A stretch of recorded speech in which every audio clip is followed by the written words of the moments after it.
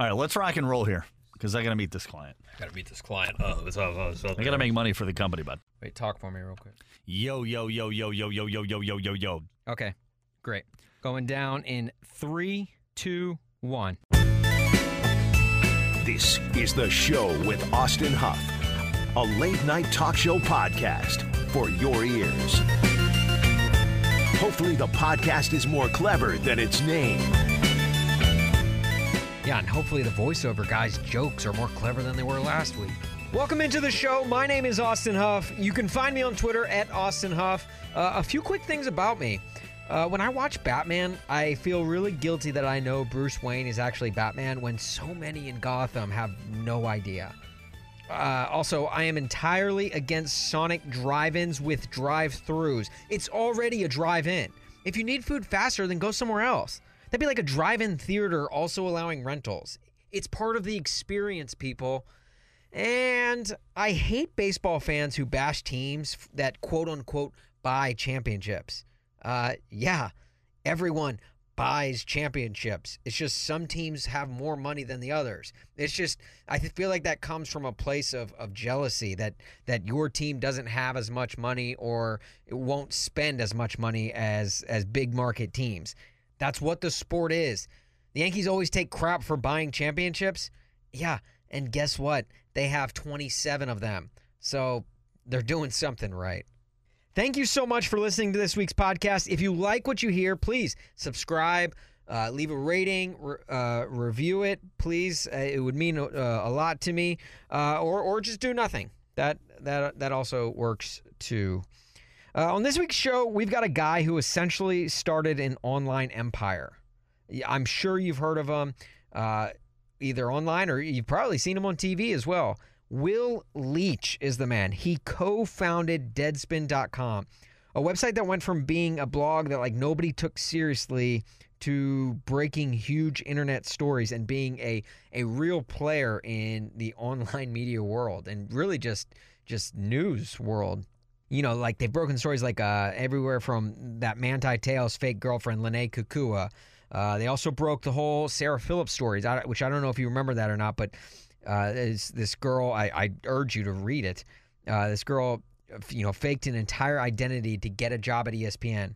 And then, of course, they also broke the whole Brett Favre man part photos, where we all learned that apparently Brett Favre wears Crocs.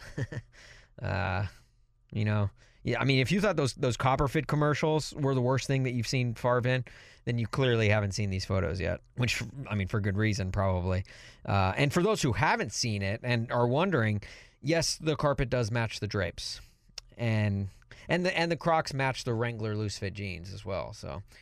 You've also seen Will's writing just all over the internet. Like I said, MLB.com, Sports on Earth. He's a contributing editor to the New York Magazine. He also hosts a show called The Will Leitch Show on SI TV, which can also be found on Amazon Prime if you have that. And Will also co-hosts a great movie podcast with his best friend, Tim Grierson, and the podcast is called Grierson and Leitch, where they basically go see movies and they rate them, kind of like a modern-day Siskel and Ebert, if you will. I urge you to check it out. It's really great. If you're a movie buff like me, you will love it. With him, we talk about the start of Deadspin. We also get into his awkward run-in with Buzz Bissinger on Costas Now on HBO a little more than a decade ago. I'm not sure if you've seen that clip or not. I urge you to go on YouTube and watch this. It's about 15 minutes and it's kind of awkward at parts, but Will does a great job of kind of holding his ground and not really fighting back, if you will, because it's awkward, but it made for a incredible TV moment, one that's still talked about today. And Will was kind enough to talk about it with us and get deep into that. So we also talk a lot about movies, most notably which SNL skit turned movie is the best. So, the important topics when it comes to movies. But before we get into that, coming up here in just a bit, I'm joined by a guest I think you guys will really like, my buddy Spencer Graves. And we get into a topic that almost every man and most wives, by product of their husbands, have to deal with. So stick around for that. But here I am. I'm just lingering. Shocker. Let's start the show. You are listening to The Show with Austin Huff. In case you didn't pick up on it from the title, it's a show with Austin Huff. Honestly, this is just filler to break up segments. All right, guys, so we all know that sports is all about the glitz and the glamour, the washboard abs and the striking good looks. And That's why you've asked me in? well, there you have it right there. Literally right before we started recording, full disclosure, I said, Spencer, let me intro this segment and I'll bring you in. But here he is. He couldn't even wait any longer. That voice you just heard is my friend Spencer Graves, host of Spencer's Neighborhood on 106.7 The Arch. 106.5. Oh, yeah. It's all right. Don't worry. Literally, the studio is literally right across the studio. You're crushing this right now. 106.5 The Arch. But if you're on 106.7 on your radio dial, you could probably catch it. You could probably... It's not how that works. No, it's not? Okay. All right, so You want 106... to know a little known fact, by the way, about the 0.5s and the 0.7s? Okay. That's America. Everything ends on the odds. Where if you went to the UK, it ends on evens. Really? Mm-hmm. See, I did know that interstate highways, north and south, are even. East and west are odd. No, vice versa. Flip that. Flip yeah. that. So you don't I really am know. on point today. All right, so Spencer, host of Spencer's Neighborhood on 106.5 The Arch here in St. Louis. To break things down with me in this segment, Spencer also has a podcast called Me and My Weird Friends. My Weird Friends with Spencer Graves. Yep. Don't sell yourself short. And I encourage you guys to check that podcast out. The quick little 20-minute hitters. And if you're going to start with that podcast, I'd say maybe start with episode 2, where he has yours truly on. Talk to a guy with a weird obsession with hip-hop music, being from Nashville, Tennessee. Well, and feeling old about that yes, love he for feels hip-hop. old, and he has to listen to endless Taylor Swift. Yeah, I have to. That's not That's by choice. by marriage. And sometimes by choice when I'm alone in my car. So, Spencer, the reason I'm bringing you on, last night, Drew Brees broke the NFL record Dude's for a stud, isn't he? yards passing in a career. He overtook both Brett Favre and Peyton Manning last night alone. So that right there should tell you just how incredible this feat is. Over 71,000. That's like 40 miles worth of passing yards he has. He broke it, and so now he is the new man on top.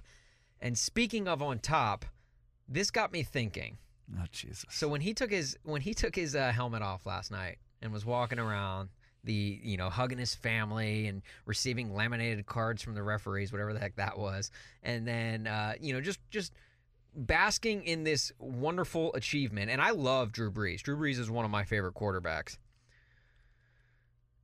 I couldn't help but notice the massive helipad of skin he has on the top of his dome. Yes, he's balding. He's balding, and it's not like it's just a perfect circle right there on the back of his head. It's more noticeable than the birthmark of California he has on his cheek. All right. Leave the man's imperfections. Look. Sorry, your perceived imperfections out of this. We all have our crosses to bear, and his is literally bare. So I'm just saying. Would you write all these jokes down? So it got He's me not thinking. alone. It got me thinking, what other athletes are great with really good bald spots? Oh, number 1, Tiger Woods. And so I figured, who better to bring on my balding friend, I'm Spencer not even balding. I've got great hair and a giant beard. That is true. I have hair to give. You are very hairy, which is actually funny because a lot of the guys on this list are very hairy, but they've got little bald spots on the back of They their just head. need to transfer it. Yes, right. Probably, yeah. Tiger Woods is my number 1 Okay. balding athlete on top of his game. Now, is that just based off his athleticism or because No, he's his won. hair? He's been balding for years. Yes. It's not like, a recent revelation where he walked the course and we were all like, whoa, what a glare. Yeah. He's literally had the same hair and the same bald spot. It may have gotten just a little bigger by centimeters over the patchier. last couple of years. That's okay. Yeah. But he's been doing this since he really broke into golf. Yeah. And when he was at the top of the heap in golf, he was doing it with a bald spot, and it didn't slow him down. He was still out there getting all these women, so they weren't worried about the bald spot. No. To me, he was on top of his game. He had the bald spot. It didn't slow him down. Now, but the sad thing was when he did start to decline, I think that bald spot got more and more noticeable. Oh, I'm sure. Because it was just like, wow, Stress. This guy's not good at golf, and he's having trouble. He's phallically challenged, if you will. That happens. Like, so that was just like kind of depressing. Now that he's like kind of getting good again, and now he's kind of like on that upswing, it's like, okay, well, that makes sense. He's a PGA Tour golfer. Most of PGA Tour golfers have bad hair. The thing I appreciate is the guys that own the bald spot. They either say, fine, I'm going to rock the bald spot. I'm not going to adjust my hair. But then I love the guys who go, I'm balding. I need to commit and go full. Yeah. Like the dude that was the quarterback of the Seahawks for years. Oh, Matt Hasselbeck. Bingo. Yeah. Hasselbeck realized he was losing his hair. Yes. He was getting that severe widow's peak. It was kind of tucking back. And that's when you notice it. That's like, it looked like the Lake of the Ozarks, you know what I mean? He had a couple coves going on, and he said, that's it. I'm shaving my head. That's when I was like, all right, you have garnered a lot more respect for me. The guy that did baseball tonight, Dan, what's Dan's last name? Broadcaster. Dan Schulman? He was a play-by-play guy. Play-by-play guy, did baseball tonight for ESPN, right? So he did the baseball game. Yeah. Sunday Night Baseball, all that kind of stuff. He's another guy. He embraced the fact that he was going bald, and he goes, I'm committing to the razor. Right. I'm going the whole way. I love that. And I think that's the move you got to go. The guys that I don't like are Justin Turner. Justin Turner is a great one because Justin Turner is probably he was the hairiest thing in sports until the Flyers unveiled that gritty mascot. Okay, like he is just the long hair, the long beard, but then when he always has a hat or a helmet on, obviously, because he's playing baseball. But when that hat comes off, or when that helmet flies off on a slide or something, he's got that long red hair. You can't help but notice it. He's got that long red hair, and then he's got this giant bald spot. It's like when you get a hole in a knit sweater. You literally have all this fabric, all this stuff to see. But everyone focuses on that one small, and they always come up to you and they go, hey, man, you got a hole in your sweater. And you go, oh, man, and it's so small. Right. That's the problem. This guy, Justin Turner, top of his game when it comes to the Dodgers. One of the best hitters since probably Manny Ramirez. He's a stud. He pulls that hat off, and everybody's like, hey, man, you got a little bald spot going on. And, of course, he's like, yeah, I know. Well, then commit to it. And he's got really fair skin, so that, like, it sticks out. It reflects. It reflects light. So it's almost like a mirror, like shining. You know how like when you kind of point a mirror and shine light in someone else's eyes? Catches a little reflection. Doesn't matter You're what driving angle. down the road. Yep.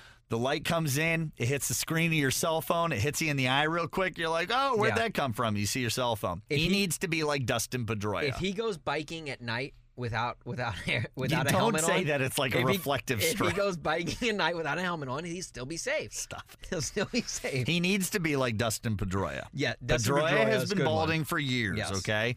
He used to play baseball at Arizona State. He's another Party Cove guy in the front. That's right. Yeah. But he also decided, you know what? I'm going to keep this bad boy short. Yeah. He doesn't go full Bic razor. No, he should, but he goes short. I think he should because, if I was ever in that situation, and I probably will be, just based off the genetics in my family, I hear it comes from, like, your mother's side, and my uncle, my mom's brother, bald as can be. Just very bald. So you think you're going to get it? Don't get me wrong. He makes it look good. He looks good. But, yeah, I am 100%. It's only a matter of time, and I'm counting down days. In fact, I'm trying to grow out my hair right now. My dad had a severe widow's peak, and I have my dad's hairline. I mean, without a doubt. So I know that I'm going to be a Party Cove guy, right? Like, I know that's coming. But I really worry about the bald spot at the top because being a former baseball player, wearing a lot of hats and a lot of helmets, like I thought for sure that would be one of the problems. And the same thing. I heard it was genetics. So I sat there and I looked at my dad and I'm like, no, I'm going to have your hairstyle. But I'm getting comfortable knowing that that's going to be it. I will not be the guy that says I'm going to comb it over. No. You can't because You know how they say in like scandals, the cover up is worse than the crime. Yes, that is true 100%. with hairstyles as well. You're right. So it's hair murder. It is. It really is. So don't cover it up. Don't. Just admit to it. Just it. come clean. Either say, listen. This is who I am. We give Justin Turner a lot of flack, okay, but he is owning it. I mean, he is saying, like, no, I want the long hair, and I know I have this bald spot. I know I have the hole in the knit sweater. Yeah. He wants to own it. He's owning it. Should he? Probably not. Probably not. Manu Ginobili was another guy who, Ginobili, through his career, he got more comfortable with the razor and kind of getting because when he first came out, like, he had some hair problems, but he tried to let it ride. Don't get it wrong. He still has hair problems. Yes. It's just he's managing them better. Masking them better, yeah. He's managing, not even masking. Yeah, he's right. just saying, you know what, for my look, it's got to be here. And that's a tough spot to be. Gosh, you really love these puns. Just with him because he's playing in the NBA, and that's one where you're not wearing a hat, you're not wearing a helmet. You're kind of just exposed. But the amount of bald heads in the NBA, like right, he but has, everyone he has got like the Michael comfortable Jordan, like the big head. When he had like hair, when his hair would get longer, it would get longer everywhere. But that just like that, that back spot. But we all go through the same spot, issue. if you will. Every guy goes through the same issue. Every man with hair always thinks, what if I was bald? Yeah. How would I look if I was bald? Mm-hmm. Do I have a pretty enough head? Because every guy like me wants to be Jason Statham. Yes. Right. Where every guy like me will not look like Jason Statham for numerous reasons. Well, yes. But number one, if I was bald, I could give you a list right now. Yeah, and I would take that list and go, yeah, that's correct.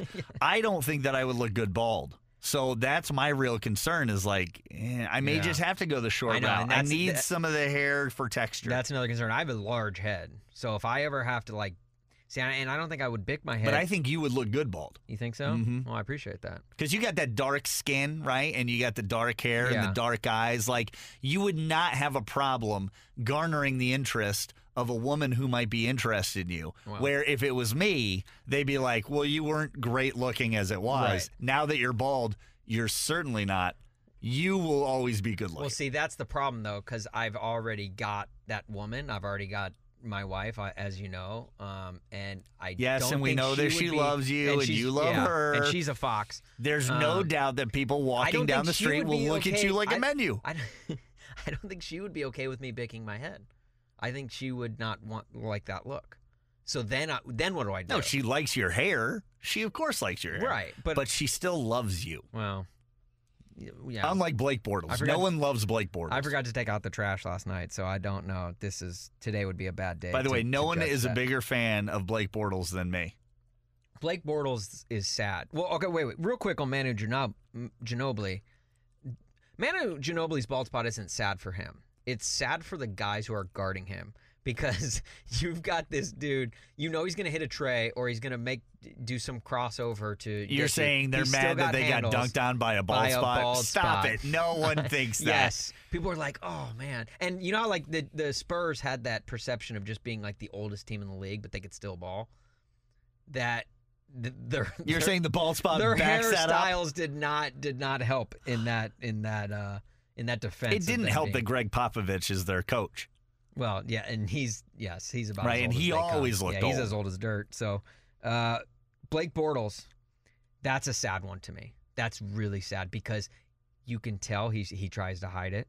He tries to. As said, soon as the helmet comes off, the ball you got to embrace. And he's only 26 years old. That's what I'm saying. Embrace it.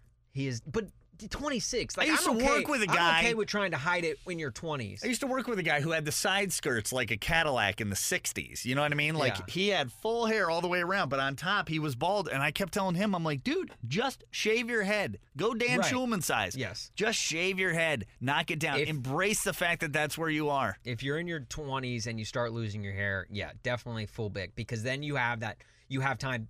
Because you don't meet people until like your late 20s and 30s, as you go through life.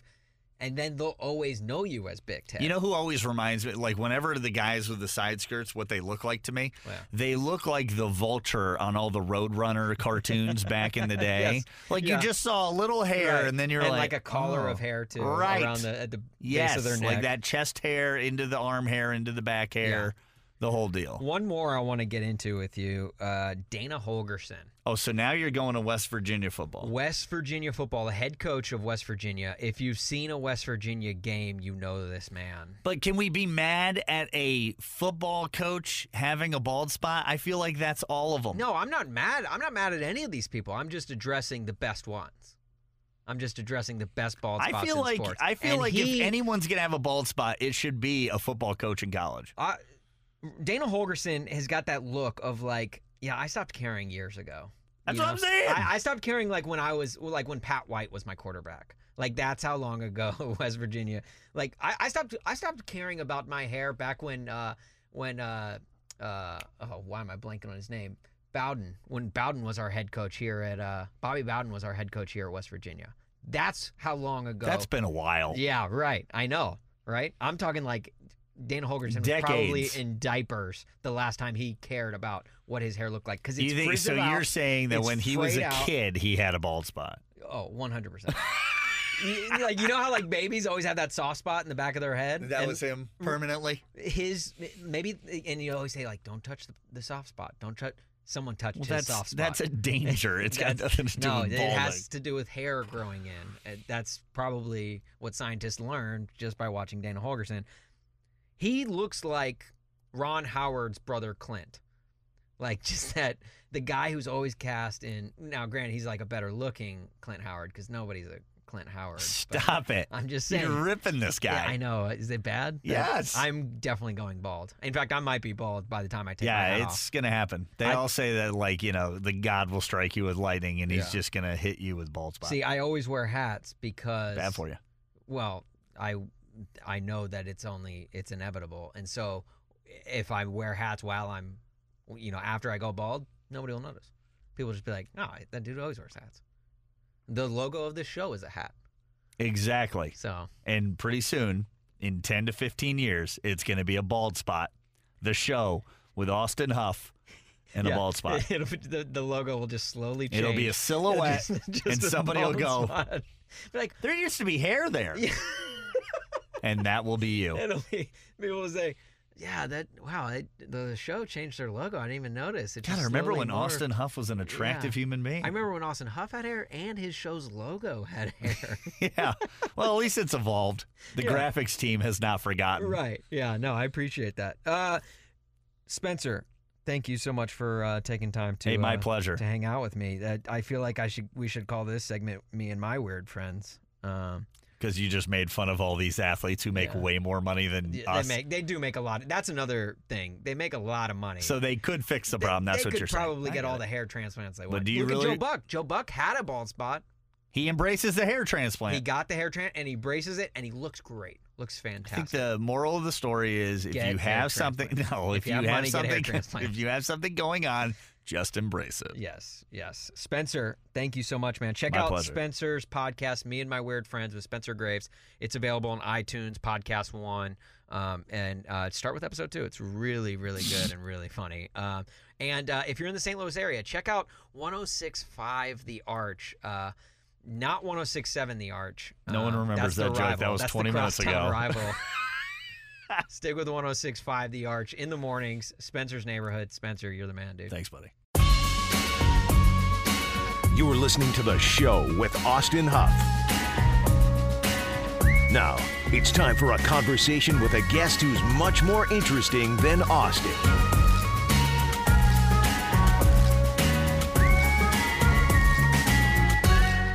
Hey guys, what's up? It's me, Austin. Of course, I don't know who else would be talking to you directly on this podcast, but just wanted to say, just give you a heads up on this interview. So during the interview, we had a little bit of technical difficulties. So kind of midway through, you'll hear me. I'll come back on and let you know that where the technical difficulties occurred, and then and just kind of jump right into the interview. You only miss about a minute and a half total of the interview.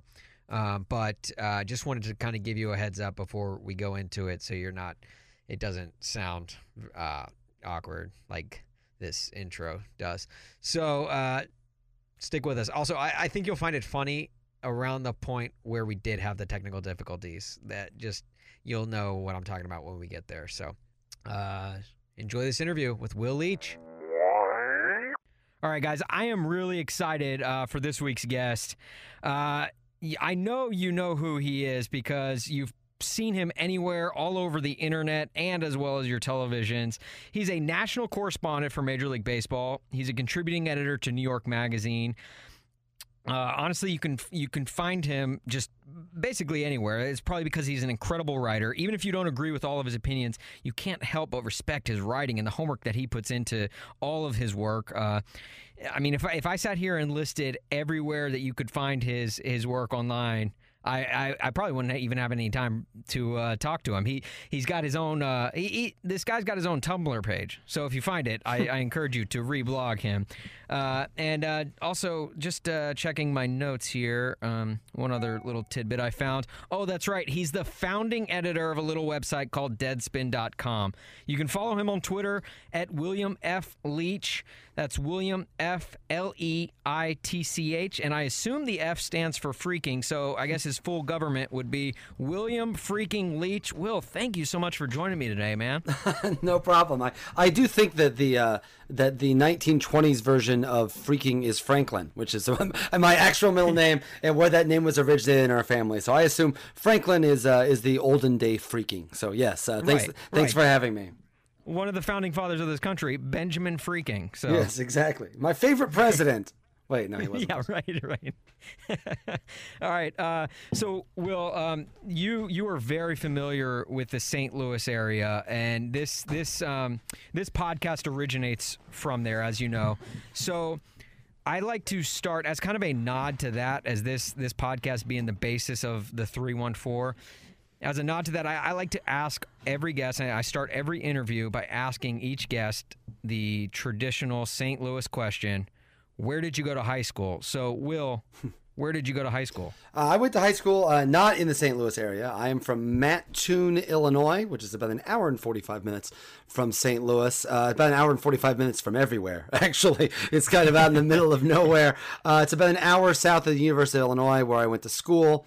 It's right by Charleston, which is where Eastern Illinois University is. It is a very small, rural town in Illinois that if you're driving down I-57, you will briefly see a couple exits for it, and then you will never think about it again. But so it's downstate Illinois. I grew up there. Went to college at the University of Illinois.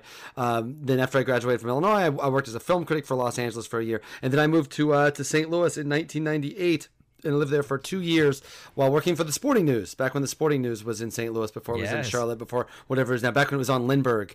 I lived in an apartment complex. I was 22 years old, living in the Villages of Windcrest, which was a little apartment complex off 170 in Delmar. So that was where I lived for that year. But I worked nights, so I really feel like one of my biggest guilty things about the 2 years I lived in St. Louis before I moved to New York was, because I work nights, you only hang out with other night people. So really, I can tell you 4 great bars and great places to get lunch before you go into work. So I feel like I never got the full St. Louis experience. The best way to explain how bad not bad, but certainly unnatural my experience was in St. Louis was that I went to 3 Cardinals games in my entire 2 years there, because I was always working at nights, and I had to go to work too early to go to afternoon games. So I was there during the whole McGuire run and only saw a couple of games, which is really sad. Oh, that's brutal. Yeah. So I used to work nights as well, so trust me, I can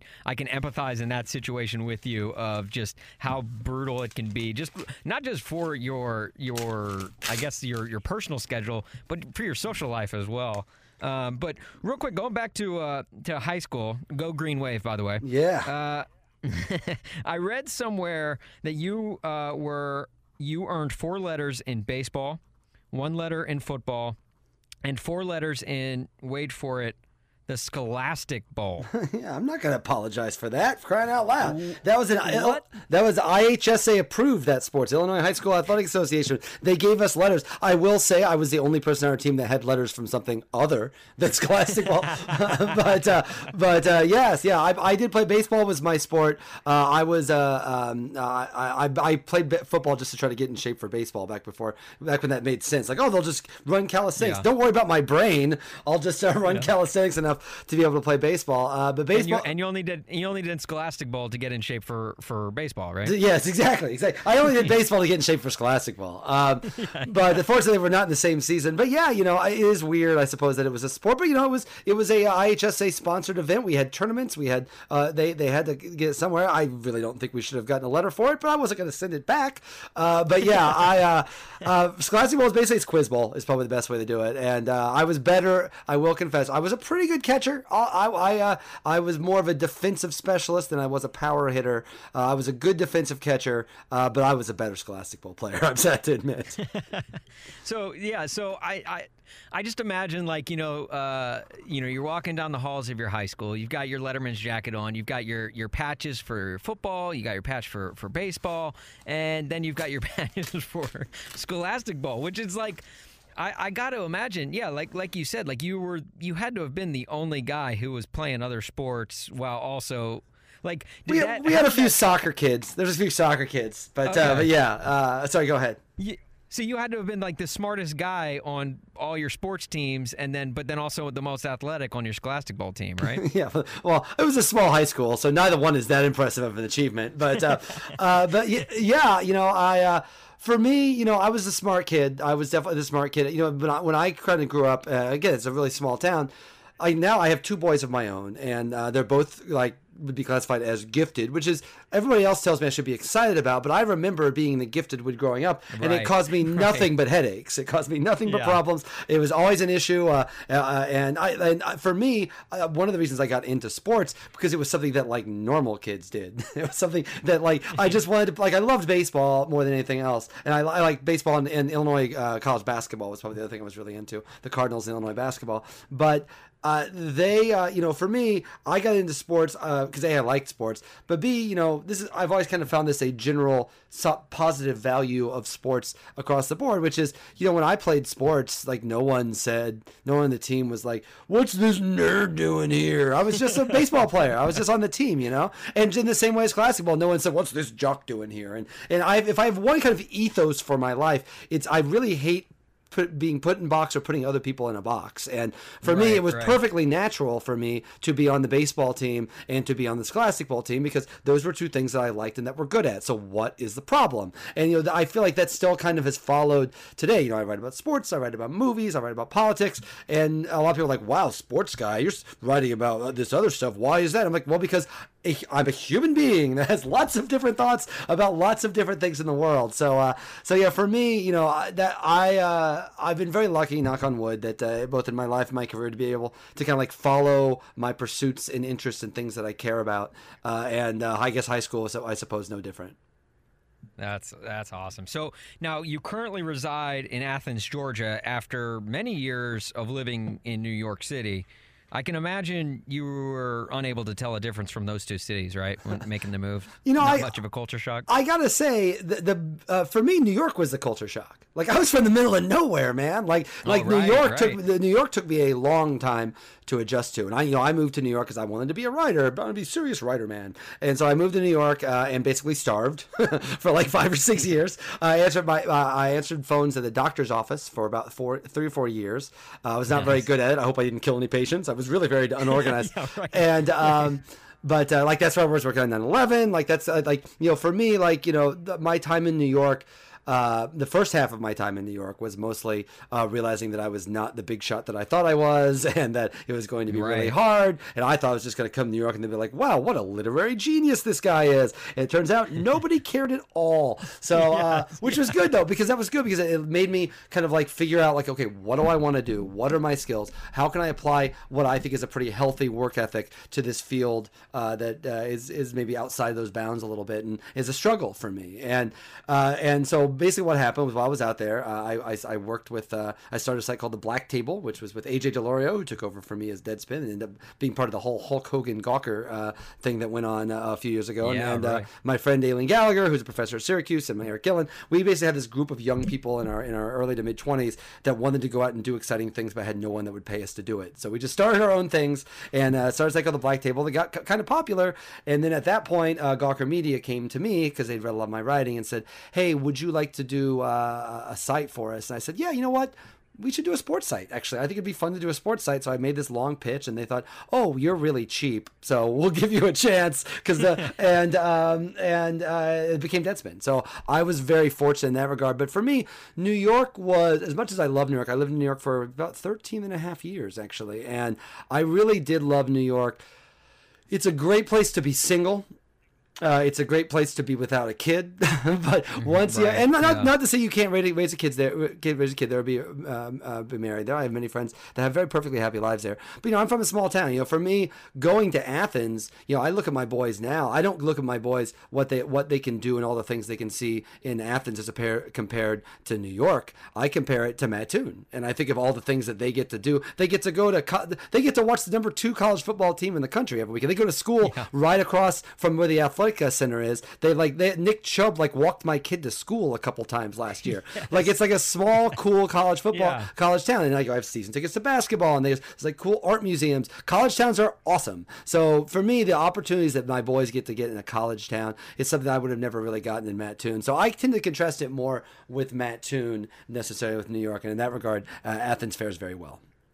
Yeah, for sure. Yeah, and I think I'm just very fond of the whole state of Georgia as a whole. Atlanta has got to be one of my favorite cities in America, and then you've also got a coastline in Georgia too, which a lot of people don't even really think about when they think about Georgia. And I don't know, something about that entire state that I just love, and it's just beautiful, and the people are so friendly and nice, and there's an influx of Waffle Houses, which there are a lot of Waffle Houses. Love. The only two issues I have with Georgia are the only things that I miss from New York is sushi. There's no good sushi here at all. Ooh, all the sushi is terrible. Okay. And it's also in an age of global warming. Everything is it's October. We're doing this on October 8th. It is still mid-August here. It is 92 degrees here right now. I'm a runner, and it is an unrelenting, oppressive heat. I'm running a half marathon on October 21st, and it's still going to be 85 degrees. It's absolutely insane. Yeah. So that I have not adjusted to, but I think that may be something that all of the world's going to be dealing with in the next few years. Yeah.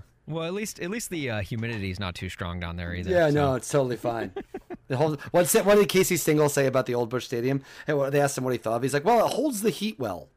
And I think that Georgia very much does that. Now, okay, so you kind of alluded to it earlier as your time in New York.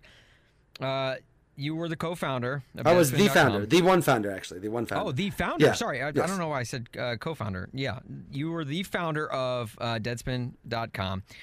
So Gawker comes to you. They kind of took notice of you, comes to you and says, hey, we want to start this site. Take me back to the initial conversations and the thoughts in your mind of just saying, yeah, I think I want to do this. I want to start a website and just see where we can go with it. Well, they wanted me to actually do a gambling site. They actually had a deal. Remember, I don't know if everyone remembers Bodog. It used to be a big gambling website, and they had come to Gawker with say, hey, we'd like you guys to do a little micro site for 6 months. Well, we'll sponsor it, and you just write about gambling a lot. And which is interesting because it's I feel like now that precedent, way before the fold of just how big gambling has become over time. Yeah. That was this was the early 2000s? This was 2000 or about March of 2005.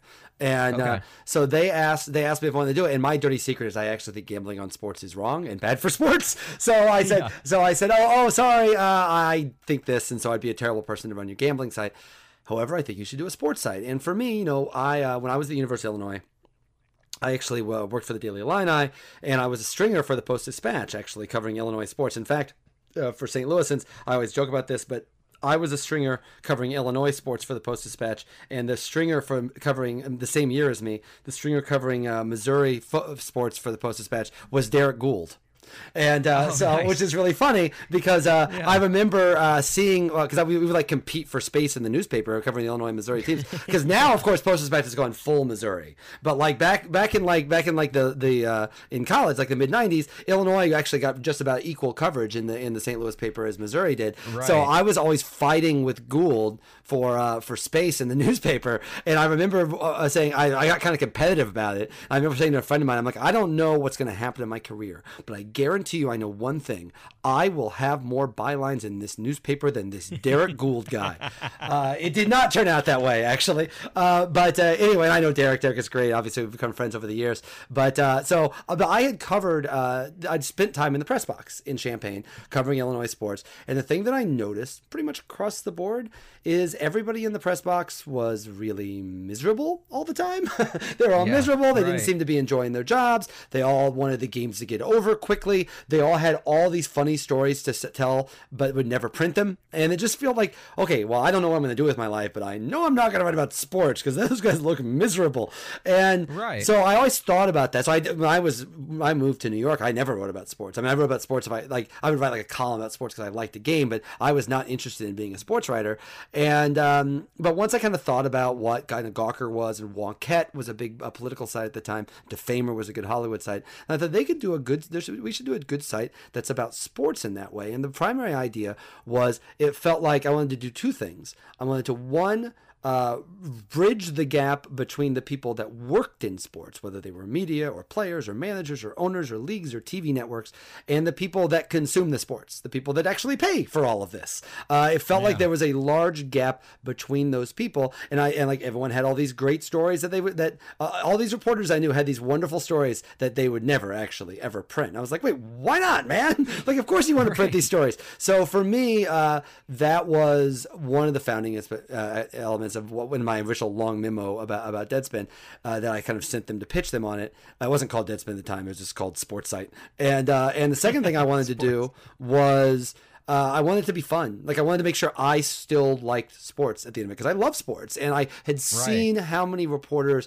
had just been worn down by it and just did it for so long, and they were cynical about it and they didn't like it anymore. And for me, that was the opposite of how I wanted to experience sports. So I am, for me, that was what I was trying to do with Deadspin. I was trying to have it be funny and silly and goofy, but also telling the real stories that was going on in sports, and getting past these kind of gatekeepers and talking about sports the way people actually talked about sports. So that launched in September 2005 and was hugely popular, way faster than I was ready for it to be.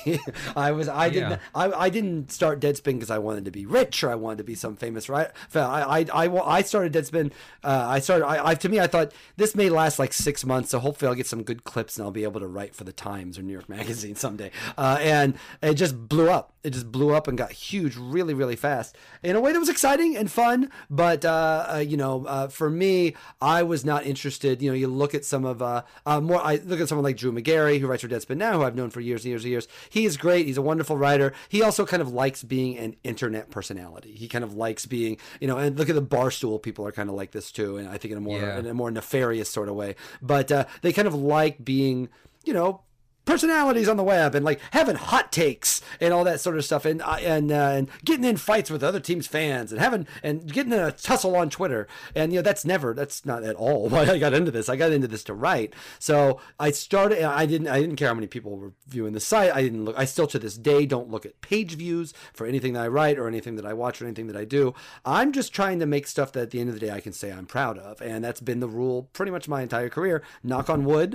It gets a little harder every year, but that's the goal, right? And so for me, that was what was fun for me about Deadspin back then. Is I told Lockhart Steele, who was the guy that offered me the job, and he was my manager at the time, I said, listen, just don't tell me the page views. If I'm not getting enough page views, give me a warning, and if I don't get it up, you can fire me, okay? But otherwise, don't tell me the numbers, because no number's going to make me happy. Every number's just going to make me have more. It's the old George Carlin had a joke about cocaine. They asked him, someone asked him, like, well, what does doing cocaine make you feel like?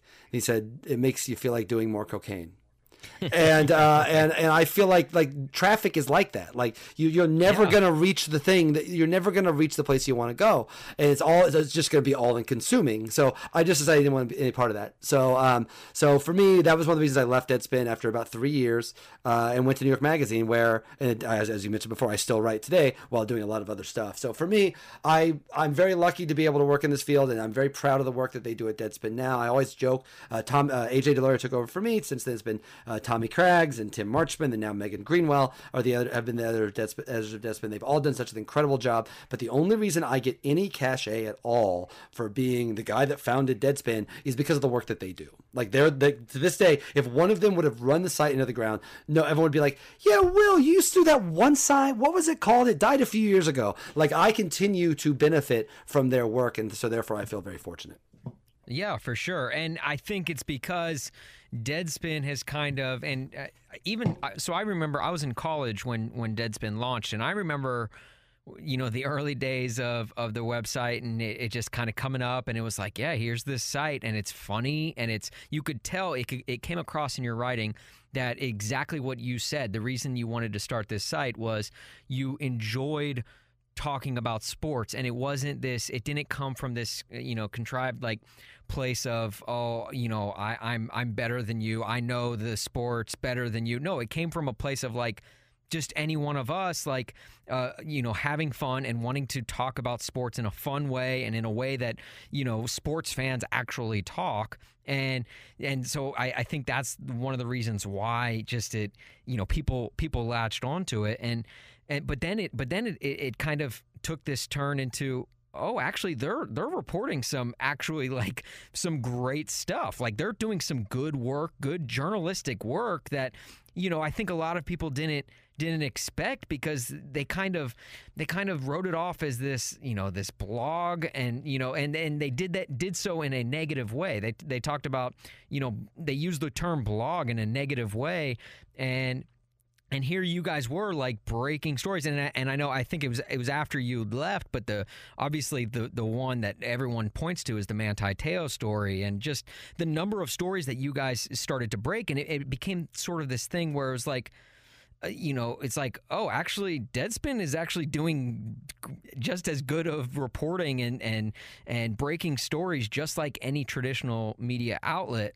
What was that like for you to kind of see this thing where you just you were there for the conception of it, turn into this? It's now a media outlet that people use to read huge breaking stories like that. Yeah, it's exciting. It's exciting, and frankly, outside of what my comprehension and understanding of what it was ever going to be. Like, listen, I'm a journalist, and I have covered many stories myself, and I like to think that Deadspin was a journalistic enterprise when I was doing it.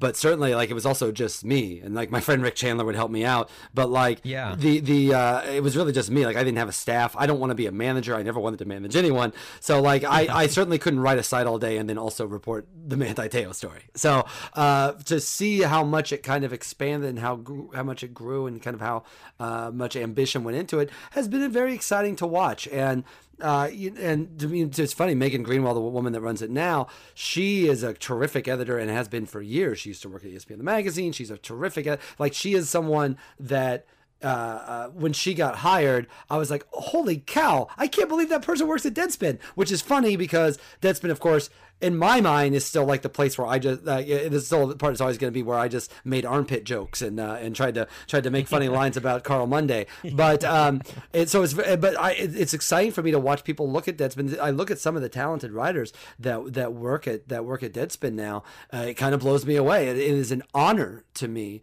that people that are smart as they are and as skilled and have the ambition that they have, that they think Deadspin is the place where they're able to do their best work. That's exciting for me. That makes me feel good, even if I don't necessarily think I had a lot to do with it. It makes me feel happy. Like, listen, when you founded Deadspin, like, I left Deadspin more than 10 years ago. Like, it's been more than 10 years since I left, and Deadspin is still there. It's hard to find a conversation that Deadspin doesn't come up. When I moved to Athens, the first thing no one said, hey, that writer from New York Magazine lives here now. And they said the Deadspin guy is here. And there was a time probably shortly after I left Deadspin where that would have chafed at me a little bit. I'm like, I'm not just Deadspin. I do a lot of things, right. and but I have to say I don't feel that way anymore. There's the number of opportunities that I still get today because of Deadspin. I mean, I was working at a doctor's office before Deadspin happened. So for me, I'm very honored with the work that they do and as strong a voice as they have and the smart people as they have there, to continue to be associated with them, even if I literally only write one piece a year for them anymore. To be able to continue to have that association with them is something I'm pretty honored and pretty lucky to have. So it's a cool thing to watch happen. And sometimes they'll do something that will anger someone, and people will all yell at me about it. Or my favorite people are like, "Well, that wouldn't have happened when Will was running it." And I'll look at their avatar, and they're like 22. I was like, "There ain't no way that you were reading the site when I did that, pal. At least you better not have been." So, right. I think that it's always weird to be used as some sort of rhetorical cudgel in that regard. Yeah. But for me, I'm honored to be associated with them, and I think they're doing incredible work. Well, as you should, because I'll say this: the foundation that Deadspin was built on, that speaks to why it's still going as strong as it is right now, and all that credit goes back to you and what you started, and to kind of have the longevity that it has, and just to only grow into the monster that it is. That all stemmed from you, so you should be honored, and you do deserve a lot of credit just for the talent and the blood, sweat, and tears that you put into the site. I mean, it's incredible. Well, that's nice. That's nice of you to say, but I think when you see a Laura Wagner piece or a great Megan piece or a Tom Lee piece, that's them doing it. That's them. That's them putting in the work, and that's nice. I'm glad that I was able to help put something together that gives them that kind of outlet. But I'll give you this. I wrote a piece about Barstool recently, which has all gotten around right. and got on me Sports on Earth, right? It was in New York Magazine, and right. Oh, sorry, I read it. I just and so they. And they got around a little bit and so on, kind of about like my history with Deadspin and kind of founding of it. And I will say that one thing, if I give myself any credit for what Deadspin now is, I don't think it laid down the foundation of being a jerk. and I think a lot of early sites did, right? And I think Barstool would be an example of that, to where all of a sudden the jerkness kind of compounds on itself, and then everyone has to steer under the curve and pretend that they're jerks too, even if they're not. And so I will say, hopefully the positive attitude that the site has, hopefully that's from me, even if necessarily the work isn't always. Gotcha. Well, okay, so kind of around the time, I think shortly before you left Deadspin, I'm not exactly sure of the exact timeline of it, but a lot of people listening to this, I'm sure, are aware of the time that you went on to HBO's Cost Us Now as a panelist with famous author Buzz Bissinger. And now, I wouldn't normally bring this up, but you put up a lot of crap from Bissinger that night. And the reason I do bring it up is because that clip, at least to me, hasn't aged well at all for Buzz Bissinger, and really for a man I admire a ton, Bob Costas. So I want to ask you, what was it like that night? Because honestly, like I think you came out on the right end of it. You were kind of the face, or at least on that panel, the face of the new media and the face of this world of, hey, times are changing, and it's kind of, you kind of got to get with it, or you're going to look like Bissinger did that night, of just looking like kind of the old man stuck in the mud of, oh, well, you guys aren't doing credible work and yada, yada, yada. I mean, what was that like for you that night? I've still never watched the clip, so I'll take your word for it. Well, trust me. That night was... I'm glad you feel that when I hear that a lot sometimes. I'll confess that the thing that I didn't really like that evening, and the reason I didn't like that evening, was because it took what I think was an interesting question. In this world of all of a sudden having everyone the access to the means of production, and everyone can write whatever they want all of the time. How do we decide? How do we figure out what's credible or not? It's a question that obviously still is a major one today in ways that neither I nor Buzz could have anticipated. But how do you distinguish between a credible voice and a non-credible voice? That's a legitimate question. It was a legitimate question then, and it's a legitimate question now. Unfortunately, the thing that I did not like about that night is basically what happens all the time now too, which is it took a nuanced question. How do we navigate this transition into a new sort of media and turn it into old guy yells at young guy and this, and I am at this extreme position and you are this extreme position? And that's just generally speaking, whether it's on television or not, that's not my favorite style of communication. So that part was very frustrating. And I had a sense that Buzz was fired up that evening. I think that was I've always actually probably had a little bit more sympathy for Buzz than Costas in that regard, to be honest, because Buzz, before that moment was just the guy that wrote Friday Night Lights and this wonderful journalist and this guy that everybody liked, and he never really didn't have a major TV or personality presence.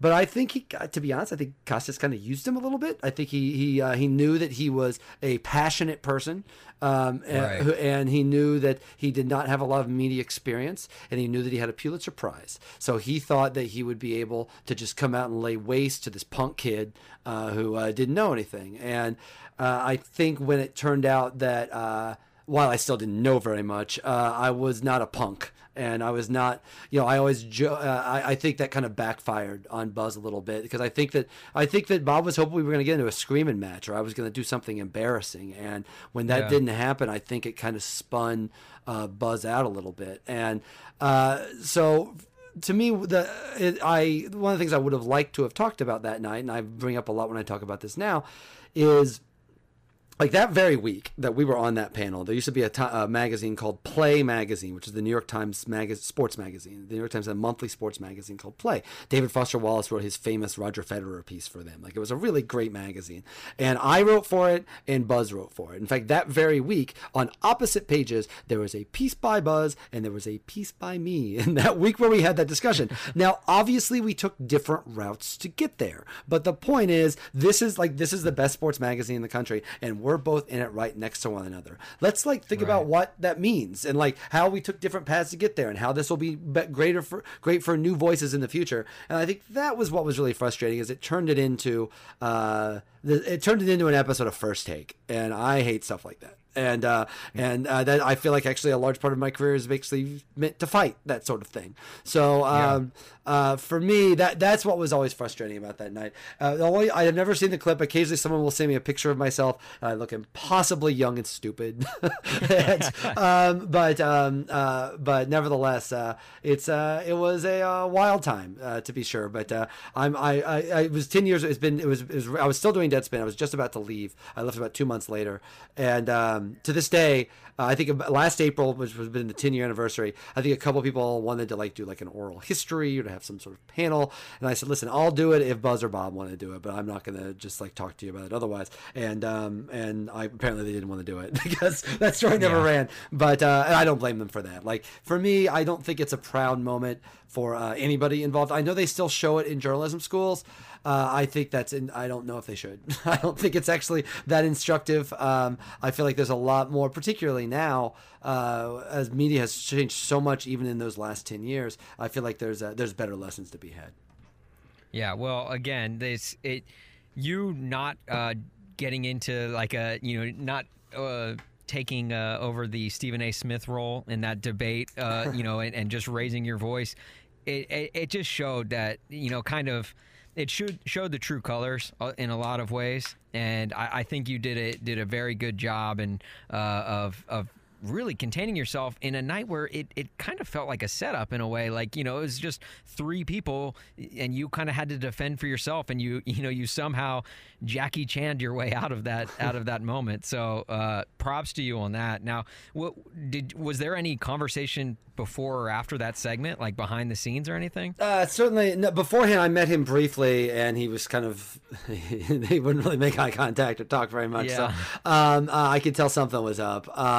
Right. Afterwards, about a month later, they did because it was such a big thing. It caused such a tussle when that thing happened that they invited. I think they did Costas did a special baseball show, and he invited me and Buzz to sit in the audience together. Him wearing a Phillies hat and me wearing a Cardinals hat, like drinking a beer together to show that we were best pals now. I don't think I've had a conversation with Buzz since then, so I think it's clear that we didn't become that good of friends. But to me, that I don't think the first Costas night was worth it, but the second Costas night was worth it because I was in the audience. I was sitting next to Bob Gibson, and so that was pretty much the coolest thing.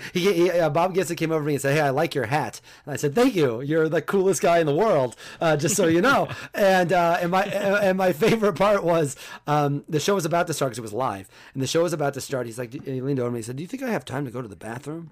And I said, "Dude, you are Bob Gibson. You can go to the bathroom here right now, and no one is going to say a word to you about it." Yeah. And he's like, "You're right. I can do whatever I want." He did get up and go to the bathroom. He did not, in fact. Okay.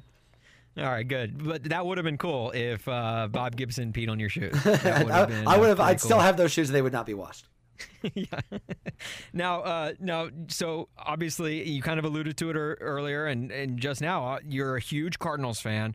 So I got to ask, how do you feel, just personally, about kind of Deadspin over the years becoming the online hub for all things Cardinals hate? I think that Deadspin was just more. There were two reasons that Deadspin started doing that. The reason they first started doing it was just to make fun of me. It was Drew writing a piece to make fun of me because Drew writes this yearly column about why your NFL team sucks because Drew's more of an NFL guy, which is fantastic. And it's really funny. And then every once in a while he'll do why Duke sucks or why the Grammys suck or whatever. Yeah. And so he did one in the Cardinals that was. But if you look at the very first one, it's primarily focused on making fun of me, and which I thought was pretty funny. But what was telling, and I think what took Drew back, and I think all of Deadspin back a little bit, was the response, which was not in good humor. It was not in a playful way. People were really, really taken aback by it. And the best way to make sure that you continue to get made fun of when someone makes fun of you is to get really, really upset that they made fun of you. Right. And at that point, it was open season. At that point, I think that I think people. Listen, I love the Cardinals, and I love the Cardinals fan base, and I am as fervent a member of that fan base as you will find. There is a self-seriousness there sometimes, to say the very least. I also think a lot of it kind of would be an early indicator of the ongoing cultural divide that we see now. I think there are many different kinds of Cardinals fans. I think there is a certain stereotype of a certain kind that I think is unfair, but nevertheless that kind does in fact exist. So I think that that didn't help. I think some of the and then as Deadspin started to take on a more political bent as the years went along.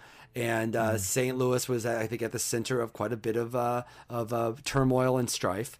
I think that led into it as well. And all of a sudden, what initially was look how sensitive these Cardinal fans are, aren't they crazy? Turned into something that kind of got weaponized on both sides. And I think and the good news is it's settled down a little bit in the last few years. The bad news is because the Cardinals aren't as good anymore, and therefore they're not they haven't been as high profile as they've been. Like, why do you need to kick the Cardinals now? They've missed the playoffs 3 years in a row. Why even bother? Right. I remember that one season, I want to say 2014 or 15, where they chronicled every single loss. Oh, I remember. That was 16. That was 16. That was the year they didn't make the playoffs. And it was funny. And it was. I thought that was very clever. I thought that was actually pretty funny because it really they wouldn't even write anything mean. They would just let you know. They would just I thought that was very funny. But again, that is not. At least initially, was done because Deadspin hates the Cardinals. It's because it's fun to make fun of people who are really sensitive about being made fun of. And Cardinals fans are very sensitive about being made fun of. Right. Well, because it's like, I mean, you can't do that with Yankees fans, because if you bash Yankees fans, you're going to, it's basically like Yankees fans know they're Yankees fans. Like, they know they're, that people hate them and, they hate their team and everything like that. Cardinals fans kind of have that, I mean, and I don't mean this in a derogatory way, in that Midwestern niceness, and it's like they don't want people to think that other people, don't like them or anything like that. Yeah. So there is that kind of defense mechanism that goes up. But yeah, it's like, the last 3 years, unfortunately, the Cardinals have failed to make the playoffs. So it's, you'd think content, Deadspin, if you're constantly, running a website and you're looking for content, you do it in their down years and their lean years. Then you get more. If you want to chronicle every single loss that the Cardinals have, then you get a few more posts a year out of that. Yeah. And it's a really fun way to make fun of people. Like just to do straight faced, say your team lost. That's all we're saying. What? They lost. It happens. It got me every time too, because I take Cardinals losses really poorly. So it kind of stuck in my craw a little bit too. Now, one last question, because I do want to kind of get into some movies and some things with you real quick. But one last question about Deadspin, and on a much lighter note, I should add. How many, for lack of a better term, athlete dong picks did you have to sift through in your time there? None, actually. That was after my time. Athlete dong was after my time. That was Delorio era. So I had no. I lucked out. I didn't. I wouldn't say I so much lucked out as so much chose not to write about athlete dongs that often. It's probably the best way to put that. I wouldn't call it lucky. Yeah. That was a conscious decision. So none came across the desk. Lots came across the desk. Right. But it wasn't really necessarily my bag. And listen, there were things that we made fun. It wasn't like, I'm not saying the site was NPR. Like, it wasn't. We did a lot of very silly things, but to me.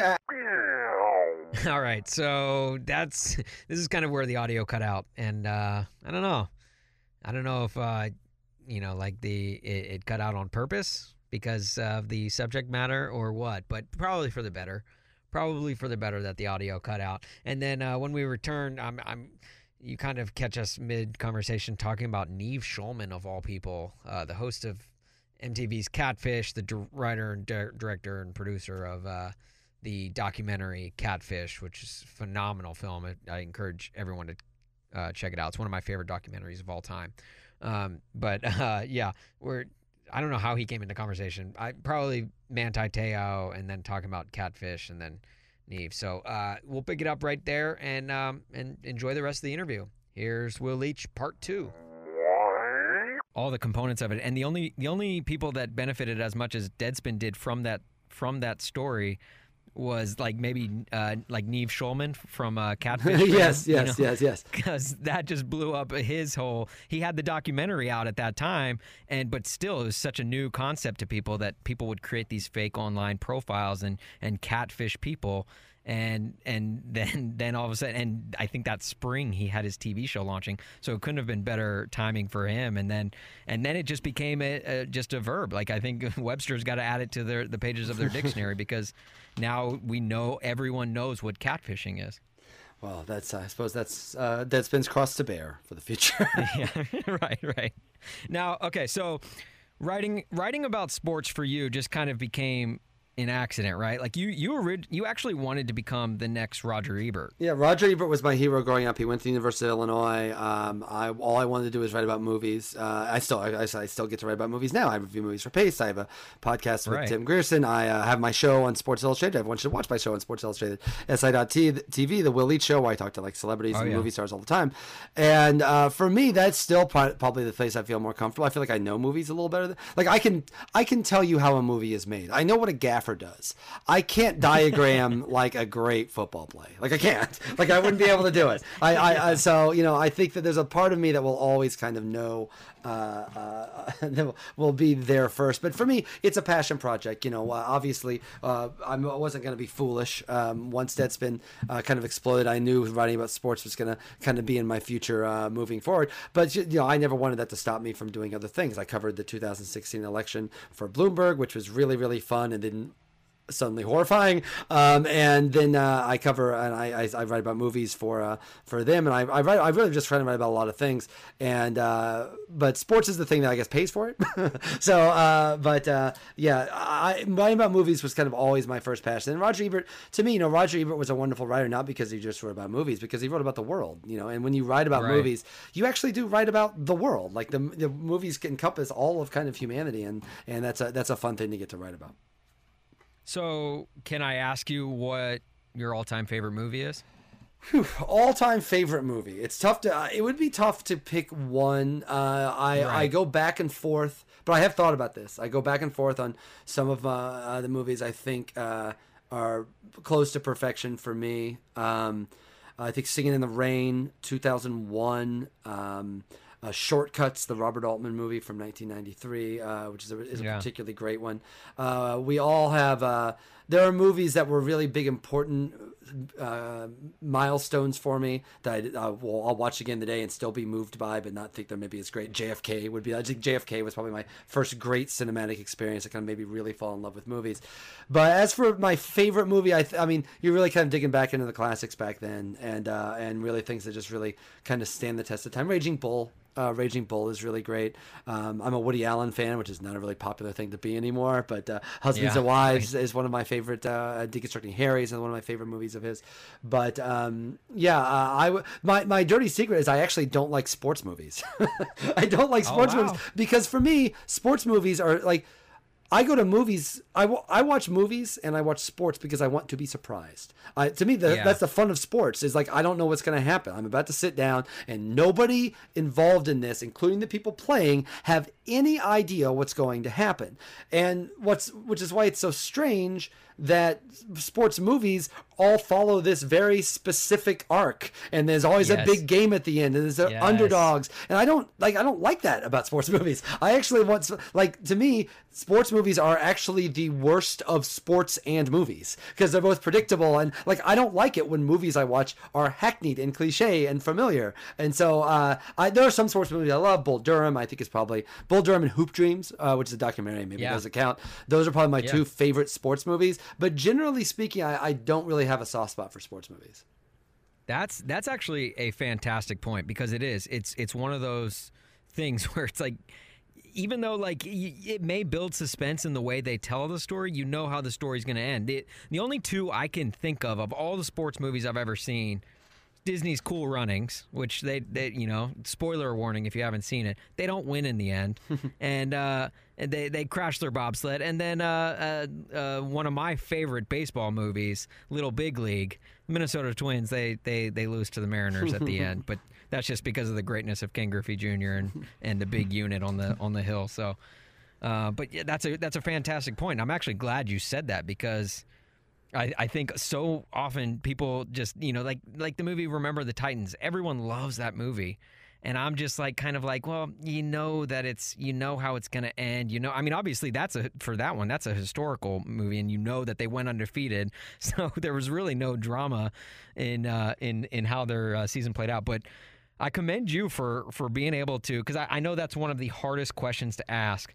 What's your favorite movie, when there's literally so many. Like, people ask me, what's your favorite movie, and I tell you, I can't tell you my favorite movie. I can tell you my top 10, and my top 10 still has like 14 movies in it. So it's like, it's nearly impossible. Now, I guess more on a narrower scale, what movie director do you love? Like, what's a director that, whatever they come out with, you're going to appreciate their work? Let's see. Now I think Paul Thomas Anderson's pretty high on that list. Clearly, I think he's definitely very director named Tamara Jenkins, who has a new movie coming out that's on Netflix now called Private Life. Every movie she makes, I think, is really, really great. Kelly Reichardt actually is another good example of that. But if you were to ask me what one director's movies do you get most excited when you hear they're coming out, I'd say it's either Paul Thomas Anderson or Alfonso Cuarón, who did Gravity and did Like Water for Chocolate. I think that guy is really, really great. But I still, listen, I watch Woody Allen movies because I've been watching them my entire life and will always want to continue to watch them. I don't think his new one's even going to get a release, I'm afraid. But that's more of a emotional thing rather than necessarily a practical movie thing. But yeah, I would say there's probably no director. Maybe I think Tarantino still is always going to be a big deal. But for me, it's probably Paul Thomas Anderson. What are your thoughts on Stanley Kubrick? I mean, I think he was a genius. I think he was a genius and probably an impossible person to be around. David Fincher. Yeah, David Fincher is another director I would put on atop that list as well. Yes. And he's actually got a lot of Kubrick to him. He actually puts his actors through the ringer and makes them do a million takes. Is famously like kind of calm and cool and removed and kind of obsessive. I would, but yeah, Kubrick is.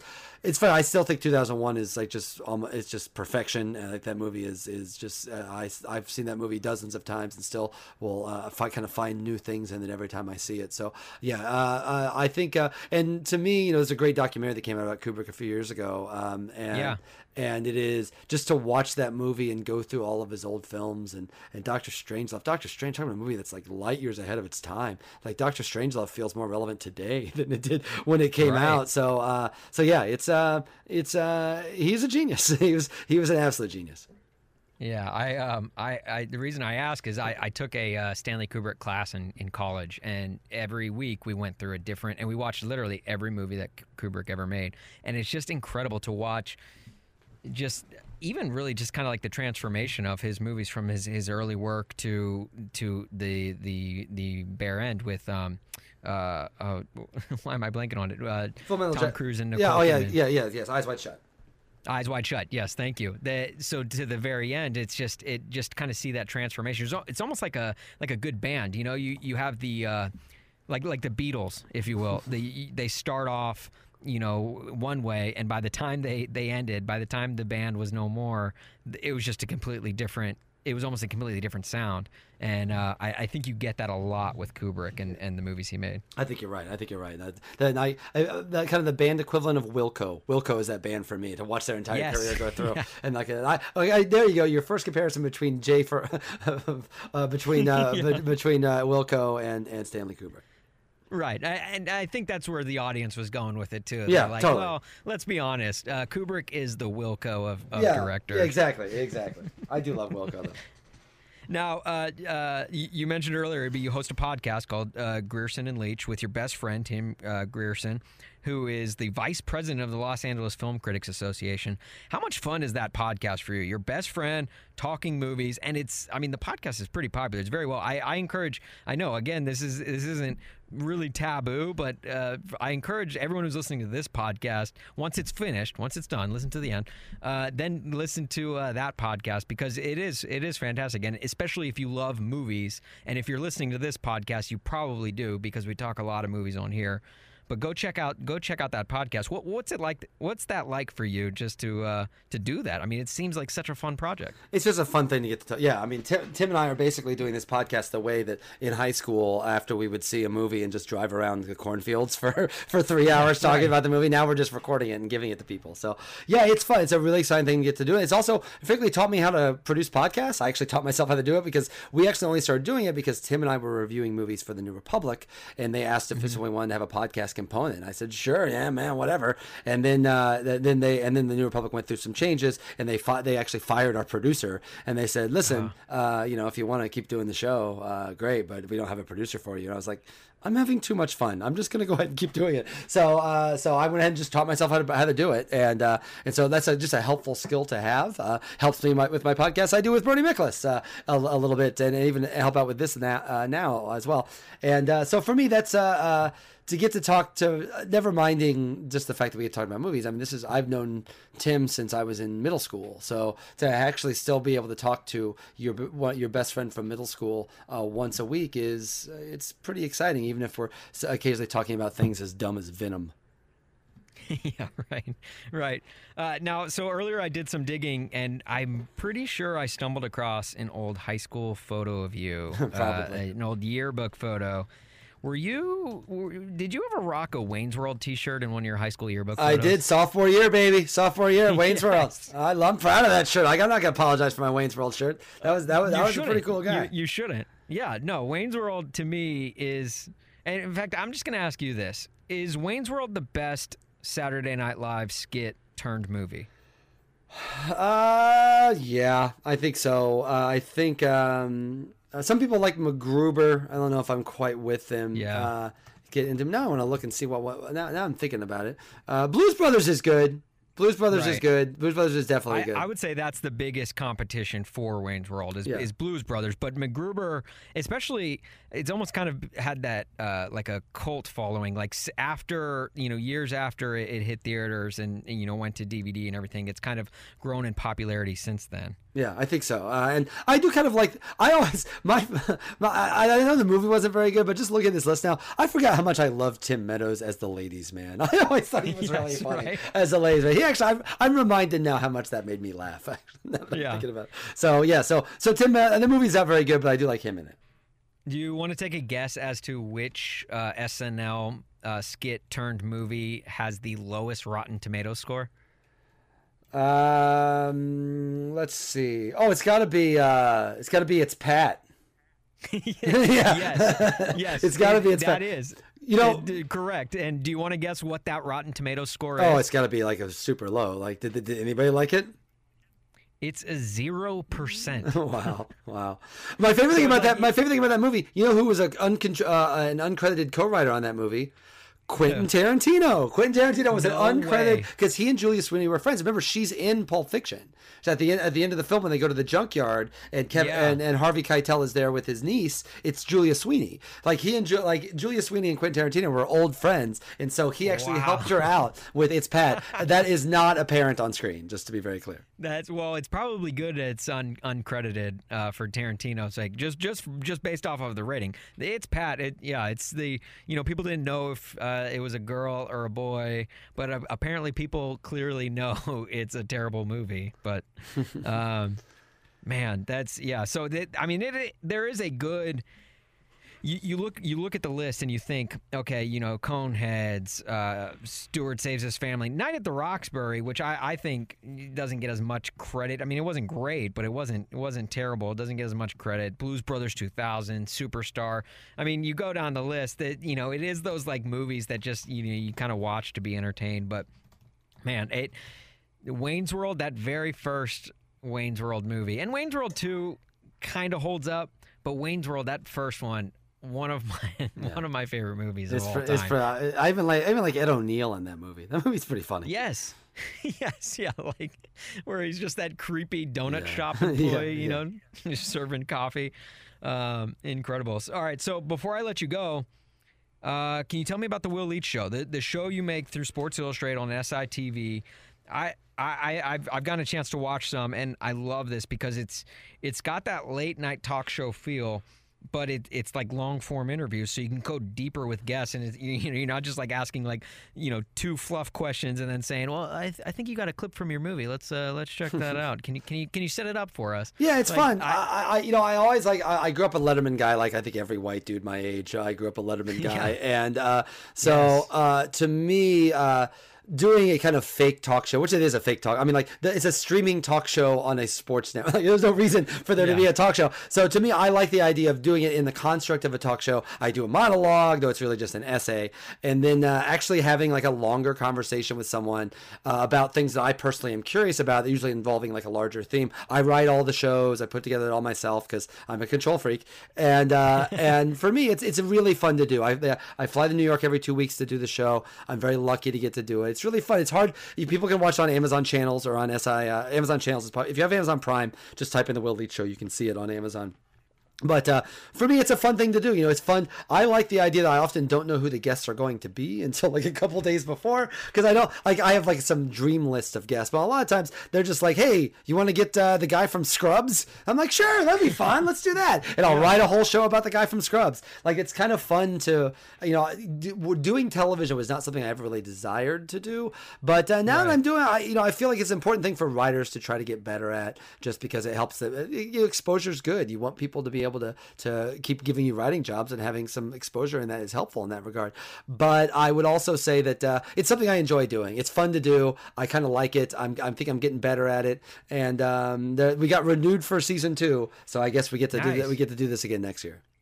Well, good. Yeah. And I was going to say, I do think, yes, you are getting just better and better. Every episode is at least from the ones I've seen, are really good. And you do a great job with it. And it's, it does. I'm a big fan of late night television, and I love the different shows, and I love how each kind of host tackles it differently, and seeing you get to do this, it really was cool because it's got that feel. But it's more of an in-depth. It's almost like a podcast, you're watching a podcast, but with that late night talk show feel. Oh, cool. That's certainly the goal, and just to be silly with it, and for me, I don't know if people. It's hard. Listen, it's hard for people to watch it if you don't have Amazon channel. If you don't have Amazon Prime, you're probably not going to be able to watch it, which is a shame because I'd like people to see it. But I generally have the idea. Listen, I have 2 little boys, ages 6 and 4. Older one's about to be 7. And someday they are going to not believe that there was ever something called The Will Leitch Show. So I always try to save all these episodes. I always feel like a lot of these episodes are all just more time capsules for my kids 20 years from now of what it was like to live in this specifically insane time. So that's kind of how I get started the show and try to have fun with it. Yeah, I'm very lucky to get to do it, and I'm very honored that they have me. When it comes to late night talk show hosts, do you have a favorite? I mean, obviously you said David Letterman, but is he the greatest in your opinion? He is the greatest. Now I will say I thought I was going to like Colbert's show a little bit more. I love the Colbert Report, and I actually love when he is more himself than when he's like this satirical political character. I still don't think that show exactly works. I like it better than Fallon, for God's sake. Fallon, you can throw him out with the wash, but and even he's better than that idiot that's on after Colbert, the sing song and the car guy. But for me, the best guy I've got going now, the guy I never miss anymore is probably John Oliver. I think Samantha Bee is really good too. Yes, but I think John Oliver to me is taken the form in a new direction that's really kind of exciting. And no guests, no thwarted things, just no like stilted ideas. Just he just hits it hard every week, and this is a particularly insane time to be alive. So I find that John Oliver is probably the one that keeps me the most sane through it. Yeah, they do a fantastic job with that show, and I mean they have a week to write each episode, but still, even then, it still blows me away how well they do with it. But can I make one small suggestion for the Will Leitch Show? Sure, hit me. Just a brief, like kind of a subtle name change, but just start calling it the Will Freaking Leitch Show. I'm on it. Yeah, I think I'm game for that. Except you know what? Let's just go ahead and full out and curse. Let's just go. Let's not use freaking. We'll just go ahead and just curse. Just to screw with. Just so Sports Illustrated will be really upset. Yeah, right. It's on Amazon Prime. I think you can. You can get away with it. Partially get away with it. TVMA. Yeah, right. It's a late night talk show, so you should be able to get away with it. It's Leitch After Dark. Yes. Hey, Will, thank you so much, man. I appreciate you taking the time to do this and just getting into just as much as we got into. I feel like we covered a ton of ground and hit on everything that I wanted to talk to you about, and I hope the listeners enjoyed it. And yeah, just for you to take time out of your busy schedule of writing and just. I encourage everyone to check out, do your homework. Your homework for this week's podcast is to go out and read at least one thing that Will Leitch has written, because I guarantee you will like it. You will kind of get addicted to it, and you will come back for more of what he does. Will, thank you so much, man. You are awesome. Oh, please. My pleasure, man. Keep up the great work, and I'll do it again sometime. And there we go. Another episode in the books. My special thanks to Will Leitch again, just for him taking the time to join us. He's an incredibly busy man, obviously. Just you can tell just by his resume and all the projects he has going on and all the different writing he does. So it means a lot that he took the time to come on. My other thanks goes to my guy Spencer Graves for hopping in studio with me and touching on the on a sensitive subject. On just hitting that spot, that bald spot that we've been meaning to itch. So thank you, Spencer Graves, and of course my thanks as always goes to if you're listening to this right now, then it's just you and me, kid. I'm thanking you for listening to this podcast. So please tell a friend, subscribe, rate, review, do all that goodness, and I guess I'll just catch you back here next week. Same time, same place. Am I right? Not exactly, because it's a podcast. You can listen to it whenever and wherever you want. So I guess just next week, whenever you want. Or if you're busy next week, if you're out of town, we could always catch up in 2 weeks from now or something. You can listen to back-to-back episodes. I don't know. Anyway, thank you so much for listening. This has been awesome. Until next week, Seacrest out. This is the end of the show. If you made it this far, you're probably Austin's mom. Thanks for listening.